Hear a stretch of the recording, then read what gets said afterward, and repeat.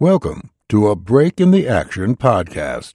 Here we'll take a break from the tactical and spend our time on the traditional, the Break Action double-barreled shotgun.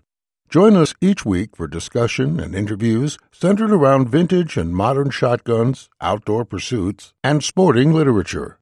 So sit back and relax as we take a break in the action.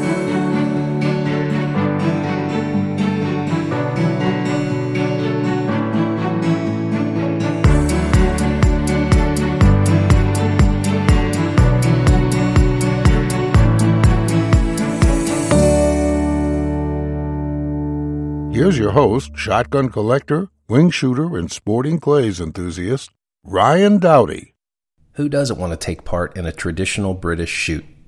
Whether it be at mile-high driven pheasants at Warder Priory or feathered missiles on a grouse moor in Scotland on the glorious 12th, it makes no difference to me. Either sits at the very top of my bucket list.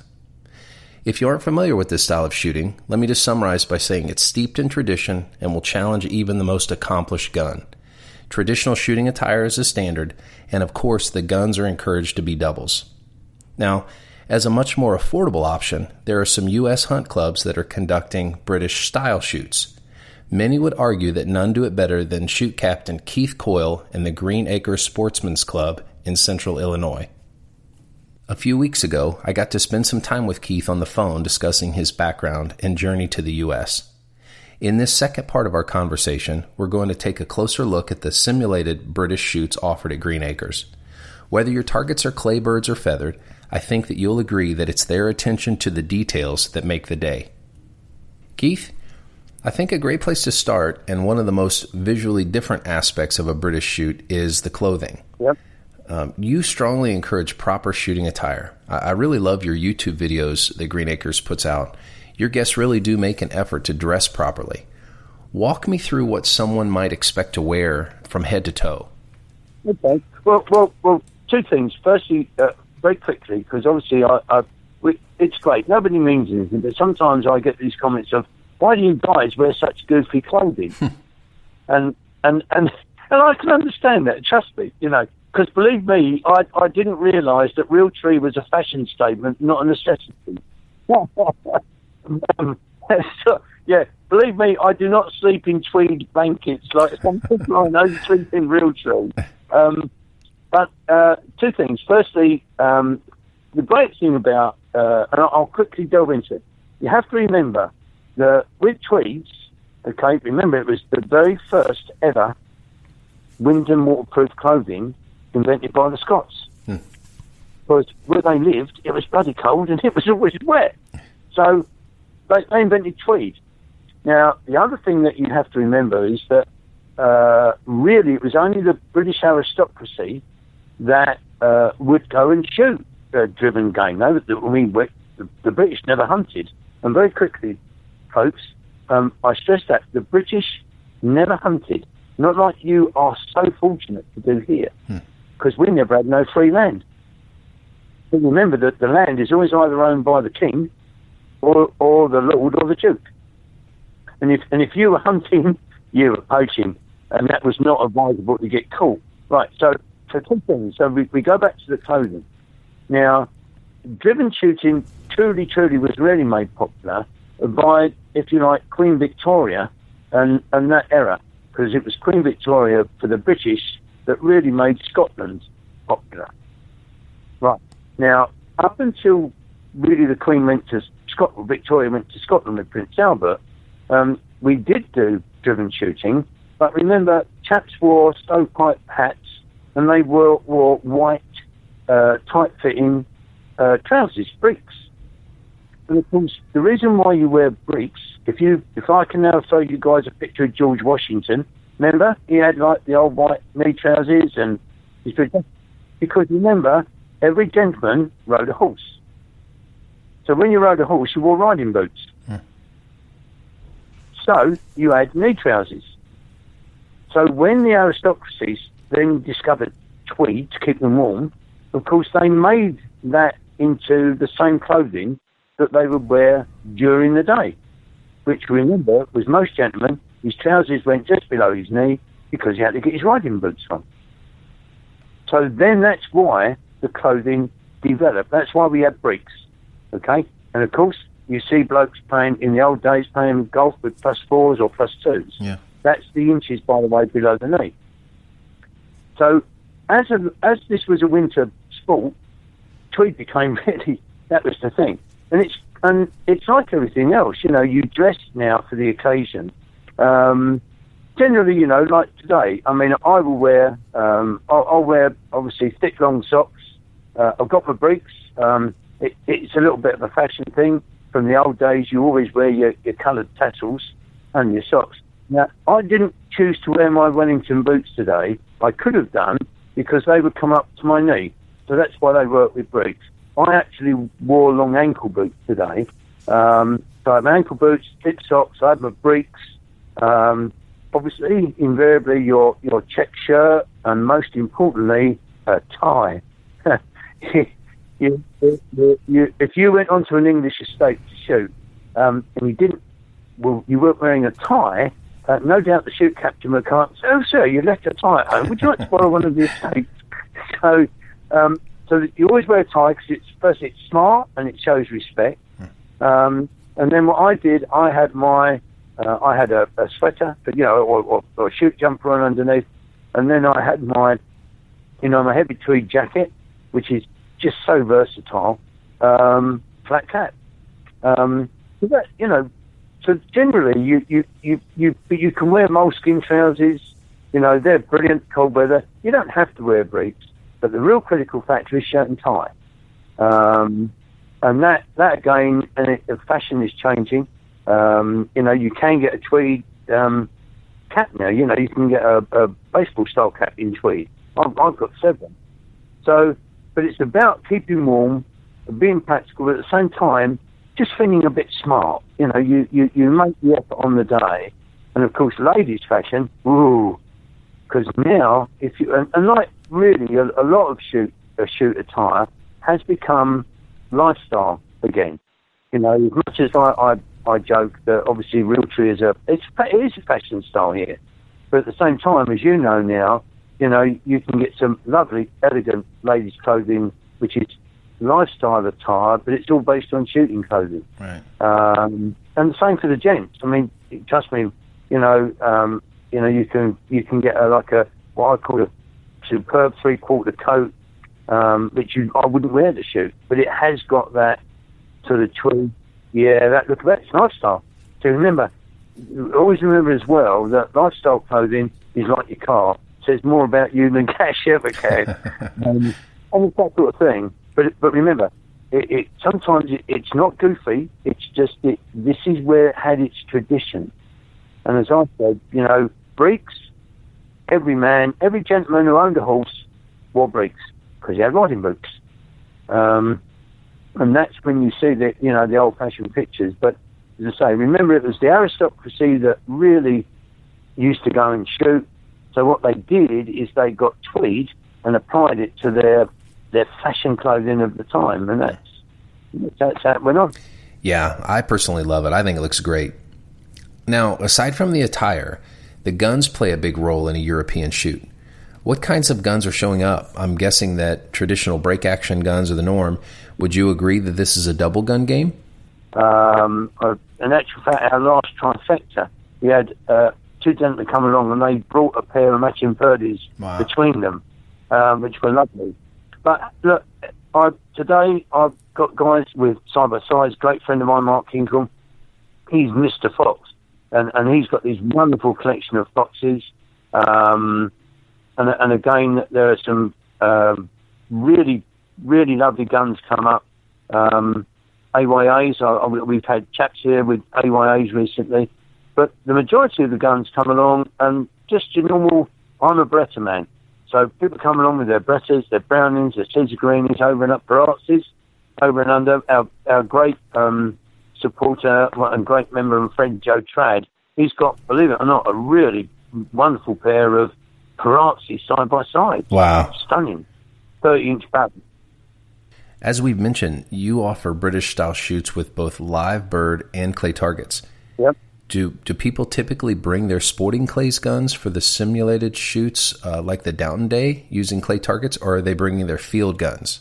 No, a lot of the guys still bring their field guns because, remember, we're throwing the clays in a way that obviously simulating the driven birds. Now, very quickly, with the Downton Day, what I do, and the way we've done it, is there are 4 bird seasons in England. We start in August with driven grouse. You might know it's referred to as the glorious 12th of August. Right, now the grouse, now you stand in a butt, which is normally either a stone butt or a wooden butt, which is dug into the edge of the moor. So the grouse will come at you low and fast, like Exocet missiles. And of course, that's what the great Churchill developed the 26-inch barrel gun for, side by side. But, I mean, obviously, we start with that. Now, you can shoot that with a 30-inch Sporter. I've got guys shooting side-by-sides, double gunning.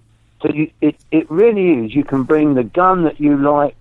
You can have, if you've got a lovely gun that you don't shoot normally, like a side-by-side, you bring it along. It's brilliant. We have a really great selection of guns.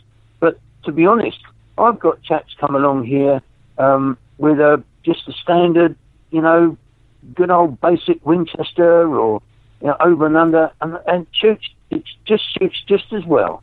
As I would say to people, remember, it's not the gun, it's the pilot that counts. Yeah. But we do, when we have people come along and double gun. So we start with grouse, then we go up to, in England, partridge is September, driven chucker, driven partridge. Now they're what I call hedge hoppers. They're coming over like the field hedges and just over the top of the trees. And then October, of course, we start pheasant. So what we do is the second drive on the day is what I call the mixed bag. We're going up in height. So we go from the grouse butts to another location, and this time the birds are going to be that bit higher. And I simulate driven partridge, driven chucker, with a few high-flying pheasants thrown in. Then we go to the third drive, and now I'm simulating pheasants in what I would call November, December. So now we're going up in height. So now I've gone up. Now we go back to the 60-foot tower, and the targets are set. So by the time they're coming over the guns, these standards and MIDI targets are 80 to 100 feet. Okay, maybe they're coming over you. Right, so that's it. Now we move to the fourth drive, and by this time, generally, your arms are hanging off because you've now just shot you've shot over 300 cartridges, on average. Now, what we do on the fourth drive, I'm very fortunate that the trap unit we have on top of the tower, this bank of wobble traps, is on like a radar. And believe it or not, we can go up there and literally rotate it 360 degrees.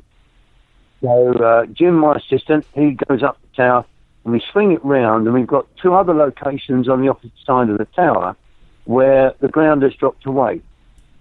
So in effect, you or the shooter are now another 20 feet lower than the base of the tower. So now, of course, these birds are going to come over you 120 feet, 160 feet. Wow. And as I always say to the guns, when we get to the last drive, I say to them, this is not about the volume of your shooting. This is about the quality of your shooting. So it's not about shooting everything. It's about picking your birds and making a great shot. And I said, because now what we're shooting is December, January pheasant in Scotland or Yorkshire, where they really are pretty high up. And that's how we develop the day. And we do that, as I said, please forgive me, it's simulated driven game, if you want to do it properly, is not just about putting a few traps on a hill and so no, you can do that, it's great fun. That's more of a flurry. But what this is about is recreating the 4 seasons in this one day. And apart from that, it's just really great fun. Because, as I said, once we turn, because again, on average, we now say on average, people will shoot 350 cartridges, or possibly more during the day. Just depends how quick you can load. And we just do it. And then, of course, it's the food as well. That's what I like so much about your Downton Day shoot. It's that variety of targets. So to start to wrap things up, walk me through a typical day's itinerary. What can a shooter expect when he or she arrives? Okay. Right. The great thing is we start at 9 o'clock, a civilized time.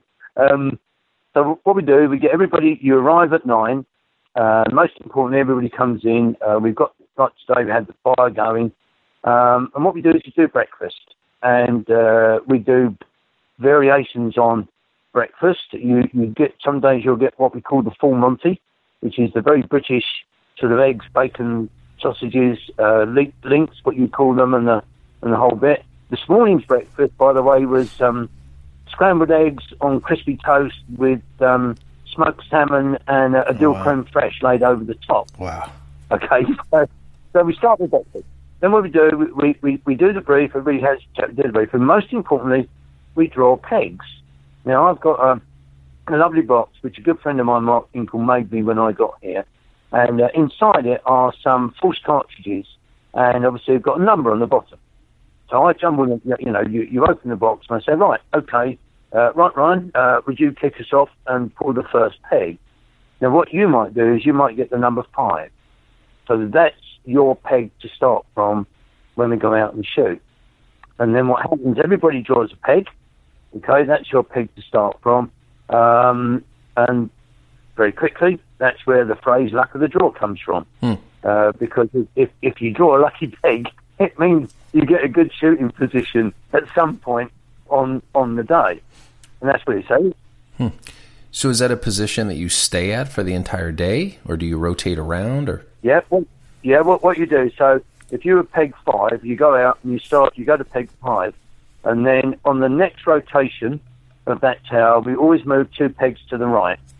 So you go to number 7, then you go to 9, and then you'll be back on 1. So the great thing is, because we do tower shoots here, the big difference is I have to pretty much either circle the tower, because the birds will fly pretty much either where the wind goes, or they're not beaten. They have their choice where to go. So the most important thing here, drawing the pegs and rotating, is that again, like on a British shoot, you should hopefully you'll get birds over your head at every peg. But there's always going to be one point where the birds may fly over a certain area, and for whatever reason, you become the bird magnet on that drive. So you pick the peg. So what you do, you start on 5, go to 7, go 9, rotate. And then when we move on to what we call the second tower, or your next tower, again, you start on 5 and you rotate. Now, the big difference is in England, we normally only have teams of 8 or 9 guns maximum. And because the birds are driven at you by a team of beaters, obviously we set the guns in a line, in a geographical area. We set the guns in a line. It can be curved or, but generally straight. So we beat the birds over you. And again, when we change drives, those guns would do. We move to the right here because we just keep it fairly simple. But believe it or not, when you go to a British shoot, number 1, believe it or not, will be on your right, because on shoots. And people said, well, why do on British shoots the number 1 is on the right, not the left, which is sort of the normal way to do it. And I said, right, well, what you have to do is you have to remember, the pegs are not numbered for you. They're numbered for the gamekeeper and the beaters, because the beaters are coming towards you. So if I got on the radio and I said to the gamekeeper, look, I need more birds over pegs 1 and 2, they're on his left. It's the pegs, we go right to left in England, but it's really for the gamekeeper and the beaters, because that's what they see. But here we always move 2 to the right, and we go round like we did today. So we draw pegs, we get you on the gun bus. Today what we do is we start with a simulated drive to warm the guns up. So we go up to our big tower, we get the guns on their pegs, and then we do a simulated drive. Clay's coming over your head, and that really is as close to a British, cloud of birds in the air. And people saying to me, how many birds are we going to shoot? I said, I don't know. I said, what do you mean? Yeah, what do you mean? I said, listen, I just turned the machine on. So, I mean, how many shells do you recommend somebody brings for a day? Well, when what people said to me this morning, how many shells do I need for the simulated drive? And so you definitely need 50. So take 50 with you. So what we do is we do the sim drive. So everybody's warmed up. They're all starting to shoot instinctively. Then the next thing we do is we jump on the gun bus. We take them down to the first tower. And then we place the guns around the tower. Everything's set. And obviously then we birds over, we start to release the birds. And what we normally do is again, depending on the number of birds released. Today we had, it was a 300 bird release. So it was 150 birds released from each tower. And what we did is we did 5 rotations. So the good thing is if you start on number 2, you end up on number 10. So you shoot all the way round. And then what we did, we finished that, and then we have 11s, which is, if you like, snacks in the field. Because by this time, believe it or not, even though you had breakfast, you're starting to get a bit hungry. So, of course, then we bring the food down. We have food in the field, and it's small fridge. Like today, just to give you, get your taste buds going, Brenda made pear and partridge sausage rolls. Then we had mini cheese and onion stuffed jacket potatoes, like small jacket potatoes, but not. Right, we had that. But the big thing that's most popular is the bull shot broth. Now, every estate in England has its own version of bull shot broth. All I can say to you is, because it's a secret ingredient wherever you go, the bull shot broth here with Brenda, it has a tomatoey sort of broth base. Then you get some beef bouillon in it, and then several types of alcohol. Which I have to say, I believe, without giving it away, includes brandy and Madeira. And a cup of that will keep you warm for a week. And that's what it's designed to do. It's just designed. So we do 11s. We have 11s, so it's about a half-hour break.